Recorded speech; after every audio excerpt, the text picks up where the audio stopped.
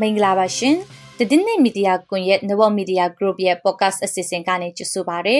ဒီအစီအစဉ်ကတော့တိုင်းရင်းသားဒေသတွေထဲကအဖြစ်အပျက်တွေနဲ့ဆက်ဆက်တဲ့တင်းတွေကိုစုစည်းတင်ဆက်ပေးနေတာဖြစ်ပါတယ်ကျမတို့ရဲ့ podcast ထုတ်လွှင့်ချက်တွေကိုတိုက်ရိုက်နားဆင်နိုင်တယ်လို့ကျောင်းလှုပ်ချပြီးအဆင်ပြေတဲ့အချိန်မှာနားထောင်ရင်လည်းရပါတယ်ကျမကနူးနူးပါ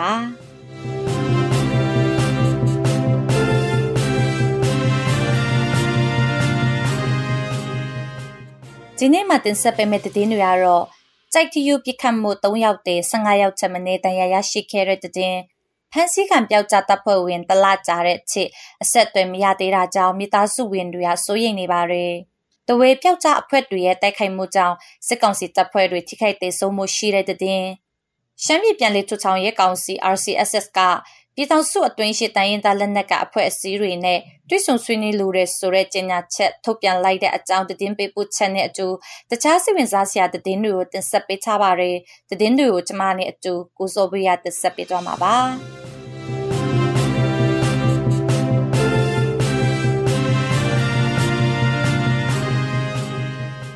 ါမွန်ပြည်နယ်အတွင်းမှာရှိတဲ့ကြိုက်တီယူတောင်ကဲအနီးဖြစ်ပွားခဲ့တဲ့ပြစ်ခတ်မှုဖြစ်စဉ်ကျဖျားဖို့3ယောက်သေဆုံးပြီး15ယောက်ချက်မနေတန်ရာရရှိခဲ့တယ်လို့ဒေသခံတွေကပြောပါတယ်။ကြိုက်ထုမြို့နယ်ကင်မွန်ချောင်းကျေးရွာရှိကြိုက်တီယူတောင်တက်ကဲအနီးမှာအောက်တိုဘာ12ရက်နေ့မနက်ပိုင်းကစစ်ကောင်စီလုံခြုံရေးတပ်ဖွဲ့ဝင်တွေကိုအမည်မသိတနတ်သမားတွေကလာရောက်ပစ်ခတ်ခဲ့ရမှာနှစ်ဖက်အပြန်အလှန်ပစ်ခတ်မှုဖြစ်ပွားပြီးအခုလိုထိခိုက်သေဆုံးမှုတွေဖြစ်ပွားခဲ့တာလို့ဒေသခံတယောက်ကပြောပါတယ်။နှစ်ဖက်အပြန်လာပစ်ခတ်မှုအတွင်းဖျားဖို့အမျိုးသမီး3ယောက်ထိမှန်သေဆုံးပြီးဖျားဖို့ပြည်သူ15ယောက်ထိခိုက်ဒဏ်ရာရရှိခဲ့တဲ့အပြင်ရဲတပ်ဖွဲ့ဝင်တချို့လည်းထိခိုက်ဒဏ်ရာရရှိခဲ့တယ်လို့မျက်မြင်တွေ့ရှိသူတယောက်ကပြောပါတယ်။ကြိုက်တီယူတောင်တက်ကားကအနီးပစ်ခတ်မှုဖြစ်စဉ်မှာဒေသကာကွယ်ရေးတပ်ဖွဲ့တွေနဲ့စစ်တပ်တို့အကြိုက်ပစ်ခတ်မှုဖြစ်ပွားခဲ့တာလို့ဒေသခံတချို့ကပြောဆိုနေပေမဲ့လည်းဒီဖြစ်စဉ်နဲ့ပတ်သက်ပြီးပေအဖွဲ့ကမှသတင်းထုတ်ပြန်ထားခြင်းမရှိသေးပါဘူး။ရှမ်းပြည်နယ်တောင်ပိုင်းမိုးပြဲမြို့နယ်မှာစစ်ကောင်စီတပ်ရဲ့လက်နက်ကြီးပစ်ခတ်မှုတွေကြောင့်စက်တင်ဘာလအတွင်းကလေး3ယောက်အပါအဝင်အပြစ်မဲ့ပြည်သူ9ယောက်သေဆုံးပြီး14ယောက်ဒဏ်ရာရရှိခဲ့တယ်လို့အောက်တိုဘာလ12ရက်နေ့မှာရှမ်းလူအခွင့်အရေးမှန်တိုင်းအဖွဲ့ကထုတ်ပြန်လိုက်ပါတယ်။စက်တင်ဘာလအတွင်းစစ်တပ်ကမိုးပြဲမြို့နယ်ထဲမှာလေကြောင်းပစ်ခတ်မှုတွေလက်နက်ကြီးပစ်ကူတွေအုံပြုခဲ့တာကြောင့်ပွဲကုန်းရက်ကွက်3အတွင်းကိုလက်နက်ကြီးကျရောက်ခဲ့ပြီးဒေသခံပြည်သူ10ယောက်ကျော်ဟာဂိုဒေါင်တစ်ခုအတွင်းပုံရှောင်ခဲ့ရပြီးတိုက်ပွဲကြမှာပိတ်မိခဲ့တယ်လို့ရှမ်းလူခွေမှန်နိုင်ဖွဲ့ရဲ့ပြောရေးဆိုခွင့်ရှိသူတယောက်ကပြောပါတယ်။ရဲတပ်ဘက်3ဘက်အကြားတိုက်ပွဲတွေကြောင့်မိုးပြဲမြို့ပွဲကုန်းရက်ကွက်1ရက်ကွက်2ရက်ကွက်3တဲကနေ100ကျော်လဲပျက်စီးခဲ့ပြီးဒေသခံပြည်သူအများစုကထွက်ပြေးတိမ်းရှောင်ခဲ့ရတယ်လို့ဒေသခံတွေကပြောပါတယ်။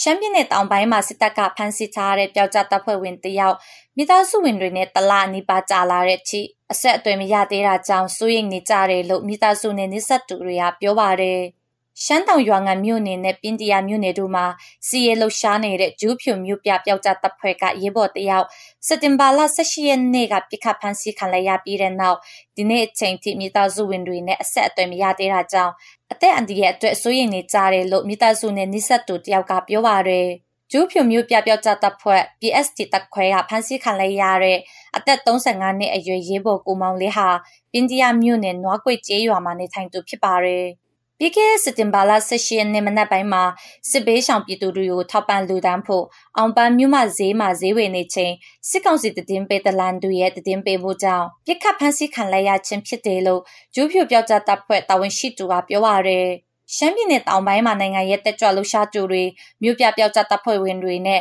စီဒီအန်ဝန်ထမ်းတွေကိုဖမ်းဆီးရမှာအရင်ကအရှက်ပိုင်းတိုင်းစစ်ဌာနချုပ်ရပါခါရဲ့စစ်ကြောရဲ့စခန်းမှာချုပ်နှောင်ထားလဲရှိပေမဲ့အခုဖမ်းဆီးခံရတဲ့ကိုမောင်လေးကိုဘယ်နေရာမှာဖမ်းဆီးထားလဲဆိုတာစုံစမ်းမြင်မြန်ရမှာသက်ဆိုင်ရာတာဝန်ရှိသူတွေကပြန်လည်ဖြေကြားခြင်းမရှိဘူးလို့ဆိုပါတယ်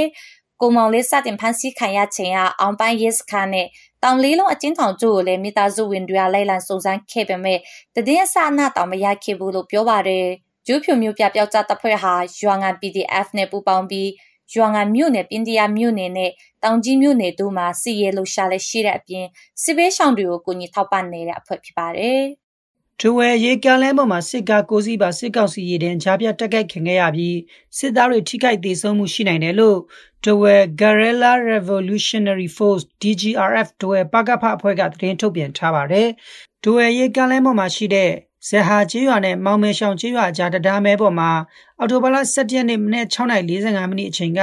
စစ်ကောင်စီရင်နဲ့မိုင်းလေးလုံးနဲ့ကြားပြတ်တိုက်ခိုက်ခံလိုက်ရတာဖြစ်ပါတယ်။ဒိုဝဲဘက်ကနေရေပြူမြို့ဘက်ကိုဥတီမောင်းနေလာတဲ့အဲ့ဒီရင်နှန်းက၄စီးမြောက်ကားကိုမိုင်းနှလုံးနဲ့စတင်တိုက်ခိုက်ခဲ့တာဖြစ်ပြီ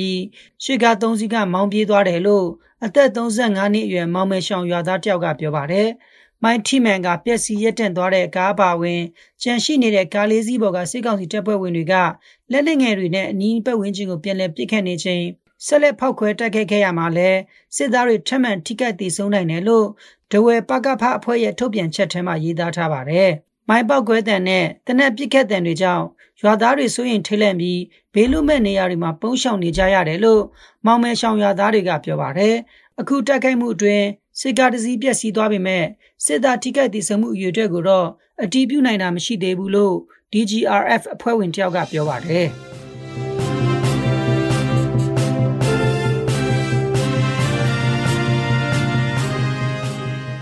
အခုဆက်ပြီးတင်လွှာတွေကိုတင်ဆက်ပေးတော့မှာပ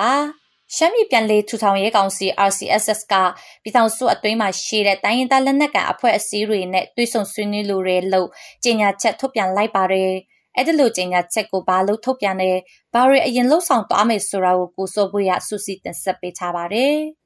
်ရှမ်းပြည်ပြန်လည်ထူထောင်ရေးကောင်စီ RCSS ပြောရေးဆိုခွင့်ရှိသူဒုတိယဗိုလ်မှူးကြီး OK ကတိုင်းသားလက်နက်ကိုင်တော်လှန်ရေးအဖွဲ့အစည်းတွေနဲ့တွဲဆုံဆွေးနွေးလိုတဲ့ရည်ရွယ်ချက်တွေနဲ့ပတ်သက်လို့အခုလိုပြောပါတယ်နံပါတ်1ကတော့ရှမ်းပြည်နယ်ထဲမှာရှိပြနေတဲ့ပြည်နာအလုံးကိုယုံကြည်မှုပြန်တည်ဆောက်နိုင်အောင်တိုင်းသားအလုံးလက်နက်ကိုင်ဖွဲ့စည်းအလုံးယုံကြည်မှုတွေတည်ဆောက်ကြရအောင်ဆိုတဲ့ရည်ရွယ်ချက်နဲ့ပြီးတော့ဒီပြနေတဲ့ပြည်နာဒီကိစ္စအလုံးကိုပြည်သူလူထုကဆင်းရဲဒုက္ခရောက်နေတဲ့ကိစ္စကိုရှော့ချနိုင်အောင်ဆိုတဲ့သဘောမျိုးနဲ့ရည်ရွယ်တာပါနော်နံပါတ်2ကျတော့ပြည်တော်စုတဝမ်းလုံးဟောပေါ့ပြည်တော်စုတည်ဆောက်နိုင်အောင်ဆိုတဲ့ရည်ရွယ်ချက်နဲ့အင်းထုတ်ပြန်တာဖြစ်ပါတယ်နော်ဒီကနေ့ RCSS ရဲ့ထုတ်ပြန်ချက်ထဲမှာ2022ခုနှစ်အောက်တိုဘာလ10ရက်နေ့ကနေ2023ခုနှစ်ဖေဖော်ဝါရီလ10ရက်နေ့အထိရှမ်းပြည်နယ်ပြည်ထောင်စုအတွင်းမှာရှိတဲ့တိုင်းသားလက်နက်ကိုင်တော်လှန်ရေးအဖွဲ့အစည်းတွေနဲ့တွေ့ဆုံဆွေးနွေးနိုင်ရေး RCSS ကကမ်းလှမ်းပါတယ်လို့ဖော်ပြထားပါတယ်။ပထမအဆင့်အနေနဲ့ရှမ်းပြည်နယ်အတွင်းကတိုင်းသားလက်နက်ကိုင်အဖွဲ့အစည်းတွေနဲ့တွေ့ဆုံဆွေးနွေးနိုင်အောင်လှုံ့ဆော်သွားမယ်လို့ RCSS ကပြောရေးဆိုခွင့်ရှိသူဒုတိယဗိုလ်မှူးကြီး OK ကဆိုပါတယ်ပထမဆုံးတော့ရှမ်းပြည်နယ်ထဲမှာရှိတဲ့လက်နက်ကိုင်ဖွဲ့စည်းအလုံးကိုစပြီးတော့ဆွေးနွေးချင်တော့နော်ကြားတယ်တခြားနောက်ပြီးတော့နောက်တစ်ဆင့်တော့ဘယ်အဖွဲ့မှဆိုဆွေးနွေးဖို့တော့ရှိပါတယ်နောက်တစ်ဆင့်ကျတော့နောက်မြန်မာနိုင်ငံလုံးကျွန်တော်ငင်းငင်းချမ်းချမ်းနဲ့ဖက်တဲ့ပြည်တော်သူတောက်နိုင်အောင်ဆိုတဲ့ရည်ရွယ်ချက်ပေါ့လေအခုလိုကမ်းလှမ်းလိုက်တာဟာစစ်ကောင်စီရဲ့ပြောဆိုမှုကြောင့်ဂျားနေအဖွဲ့အစည်းအနေနဲ့လှုံ့ဆော်တာမျိုးမဟုတ်ပဲလက်ရှိပဏိပခတွေကိုဖြည့်ရှင်းမှုရည်ရွယ်ချက်နဲ့သာလှုံ့ဆော်တာဖြစ်တယ်လို့လည်းဒုတိယဗိုလ်မှူးကြီး OK ကပြောပါတယ်။ RCSS ရဲ့ကမ်းလှမ်းချက်ဟာအပြည့်ရဲ့အဖွဲ့တွေရဲ့နိုင်ငံရေးဥဆောင်ပွဲ PPST ကမကြာမီခေါ်ယူကျင်းပမဲ့တိုင်းသားလက်နက်ကိုင်အဖွဲ့အစည်းတွေအားလုံးပါဝင်တဲ့ဆွေးနွေးပွဲနဲ့ပုံစံတူတဲ့အတွက်ကြိုဆိုတယ်လို့ပို့အုပ်ခေါင်းဆောင်ဗိုလ်မှူးကြီးခွန်ဥက္ကာကပြောပါတယ်။ကျွန်တော်ပွင့်ပွင့်လင်းလင်းပြောရင်တော့ဆွေးနွေးဖို့ညှိနှိုင်းဖို့ဖိတ်ခေါ်တယ်ဆိုတာအင်မတန်ကောင်းတဲ့လက္ခဏာပါ။ကျွန်တော်တို့ပြိပခဖန်တီးမယ်နော်ကျွန်တော်တို့စစ်ပွဲတွေဖန်တီးမယ်တိုက်မယ်ခိုက်မယ်ပြောတာတဲ့စာရင်ဆွေးနွေးမယ်ပြောတာပိုကောင်းပါတယ်လက်တွေ့မှာနော်ဆွေးနွေးမယ်ပြောပြီးတော့ဒီဆွေးနွေးတဲ့ဟာကိုအမြတ်မထုတ်ဖို့လည်းလိုတာပေါ့အဲ့ဒါဆိုမှတခြားရှမ်းပြည်ထဲမှာရှိတဲ့အဖွဲ့အစည်းချင်းချင်းလည်းညီညွတ်နိုင်မယ်ထို့အတူပဲနော်တခြားပြည်တော်စုထဲမှာရှိတဲ့အဖွဲ့အစည်းချင်းချင်းလည်းညီညွတ်နိုင်မယ်ရှမ်းပြည်ပြည်နယ်ထူထောင်ရေးကောင်စီ RCSS က2015ခုနှစ်မှာတနိုင်ငံလုံးအပြစ်ကတ်တိုက်ခိုက်မှုရဲ့စည်သဘောတူစာချုပ် NCA ကိုလက်မှတ်ရေးထိုးပြီးနောက်မှာရှမ်းပြည်နယ်မြောက်ပိုင်းမှာစစ်ရေးလှုပ်ရှားမှုတွေတိုးမြင့်ခဲ့ပါတယ်။အဲ့ဒီအချိန်ကစလို့ရှမ်းပြည်နယ်မြောက်ပိုင်းအခြေစိုက်တရားမျိုးသားလူမျိုးရေးတပ်မတော် TNLA ရှမ်းပြည်တိုးတက်ရေးပါတီ SSPP SSA တို့နဲ့စစ်ရေးပဋိပက္ခတွေဖြစ်ပွားလာခဲ့ပါတယ်။စစ်တပ်ကအာဏာသိမ်းပြီးနောက်ရှမ်းပြည်နယ်မြောက်ပိုင်းမှာ RCSS တပ်တွေအင်အားလျှော့ချသွားခဲ့ပြီးရှမ်းပြည်နယ်တောင်ပိုင်းကိုဆုတ်ခွာခဲ့ရပါတယ်။စစ်ကောင်စီခေါင်းဆောင်ဗိုလ်ချုပ်မှူးကြီးမင်းအောင်လှိုင်ကတိုင်းသားလက်နက်ကိုင်တပ်ဖွဲ့တွေကိုဖိတ်ခေါ်ရမှာ RCSS ကလည်းတွားရောက်တွေ့ဆုံခဲ့တဲ့အဖွဲ့ထဲမှာပါဝင်ပါတယ်။စစ်ကောင်စီနဲ့ဒုတိယကြိမ်တွေ့ဆုံပြီးနောက်ပိုင်း RCSS ကအခုလိုကြေညာချက်ထွက်ပေါ်လာတာလည်းဖြစ်ပါတယ်။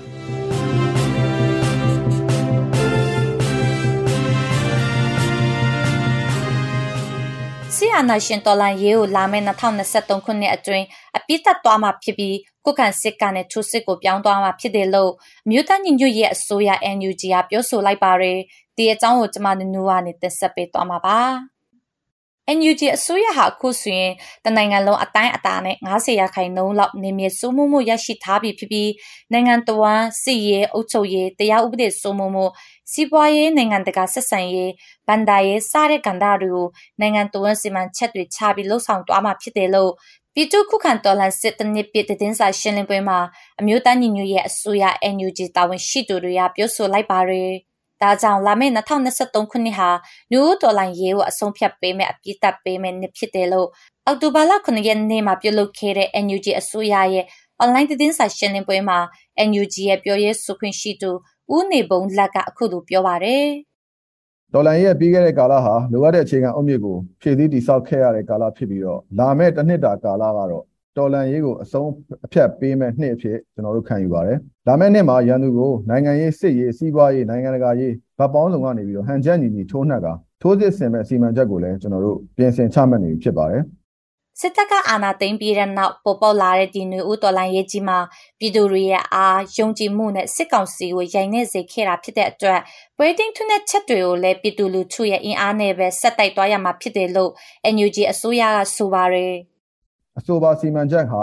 ပေးထားချက်လက်တွေ့အခြေအနေနဲ့ဖြစ်နိုင်စွမ်းတွေကိုအကောင်းဆုံးတွက်ချက်သုံးသပ်ပြီးတော့ပြင်ဆင်ထားပါတယ်။မြို့သားညိုရေးအစိုးရရဲ့မဟာဗျူဟာမြောက်ဆောင်ရွက်ချက်တွေကိုအကောင့်ထဲပေါ်လှုပ်ဆောင်နိုင်မှုအရာမှာအရေးကြီးဆုံးအင်အားကတော့ပြည်သူလူထုပဲဖြစ်ပါတယ်။ဒါမဲ့တစ်နှစ်တာကာလဟာညီလူညီမျှအတူတကွအားကုန်ရုံးကြရမယ့်ကာလဖြစ်တဲ့အပြင်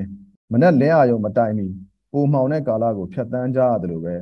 ပုံမခက်ခဲတဲ့ခီးချမ်းကိုလည်းကြော်ဖြတ်ရမှာဖြစ်ပါတယ်။ပြည်သူလူထုရဲ့အားအပြင်တော်လှန်ရေးအင်အားစုတွေနဲ့မဟာဗျူဟာမြောက်ပေါင်းစည်းဆောင်ရွက်မှုတွေကလည်းစစ်အာဏာရှင်ကိုထွန်းညှက်နိုင်ခဲ့တဲ့အချက်တွေဖြစ်တဲ့အတွက်ဆက်လက်ပူးပေါင်းဆောင်ရွက်သွားဖို့စီမံချက်တွေရေးဆွဲပြီးလုပ်နေတယ်လို့ NUG သမ္မတရုံးပြောရေးဆိုခွင့်ရှိသူဦးကျော်စောကဆက်ပြောပါတယ်။စစ်ကောင်စီကအခုဒီချစားနေတဲ့တိုင်ကြီးတွေလဲကြောက်ဖို့ပဲကြံတော့တော်လှန်ရေးအင်အားစုတွေမဟာဗျူဟာမြောက်ပေါင်းစည်းပြီးတော့ဆောင်ရွက်နေတာလေ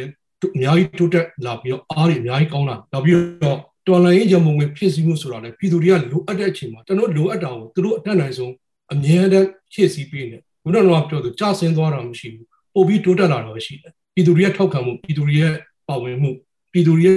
တော်လှန်ရေးရမုံဝင်ဖြည့်ဆည်းမှုအဲ့တော့လက်နက်တပ်ဆင်မှုဆိုတာလေအခုအချိန်မှာအရင်နဲ့အများကြီးတိုးတက်လာတာအကုန်လုံးတွေ့ရှိပါဆိုတော့ကျွန်တော်တို့မှာလိုအပ်ချက်တွေအကုန်လုံးကဒီတိတိကျကျစီမံချက်တွေရေးဆွဲပြီးတော့လုပ်နေတဲ့အတွက်ကျွန်တော်တို့မှာမအောင်မြင်နိုင်စရာအကြောင်းပဲလုံးဝမရှိတော့အောင်မြင်ရမှာအမျိုးသားညီညွတ်ရေးအစိုးရ NUG ဟာတနိုင်ငံလုံးအတိုင်းအတာနဲ့နေမြေ90%လောက်နေမြေစိုးမိုးမှုရရှိထားပြီဖြစ်ကြောင်းအဓိကအားဖြင့်စကိုင်းတိုင်းနဲ့မကွေးတိုင်းတို့မှာကျေးရွာတွေနဲ့လမကြီးတွေကိုစိုးမိုးထားနေတာကြောင့်အဲ့ဒီဒေသတွေမှာစစ်ကောင်စီရဲ့အုပ်ချုပ်ရေးရန်တရားပျက်စီးနေပြီလို့ပြောပါတယ်။ဒါအပြင် NUG ဟာတိုင်းရင်းသားလက်နက်ကန်အဖွဲ့အစည်း၈ဖွဲ့နဲ့လေမဟာမိတ်ဖွဲ့ပူးပေါင်းပြီးຫນွေဦးတော်လှန်ရေးမှာအတူတကွတိုက်ပွဲဝင်နေကြတယ်လို့ပြောပါတယ်။